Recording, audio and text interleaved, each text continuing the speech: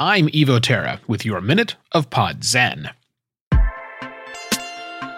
No rational podcaster likes spending money needlessly, but every day, podcasters make choices on and around their shows without understanding the underlying cost to their podcast or themselves. Mentioning products or services on your podcast has value, but each mention also comes with a cost you pay with your reputation.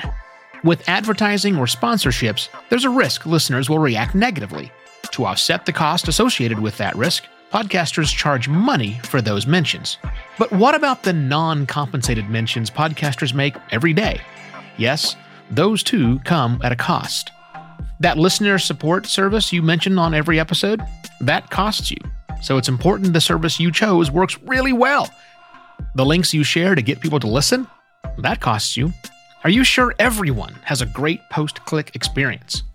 That guest appearance on another podcast? Is it worth the cost to mention it if it wasn't all that great? That speaking engagement you said yes to, how sure are you of the reputation and credibility of the event itself? What will it cost you to mention it? Don't think I'm telling you to stop mentioning things. That's just silly. Just be sure that you understand everything you mention comes with a cost. Like it or not, you're making a tacit endorsement with each mention. So make sure it's worth it. You'll find more thoughts on this topic and other questions every working podcaster should be asking themselves at podcastpontifications.com. I'm Evo Terra. This has been your Minute of Pod Zen.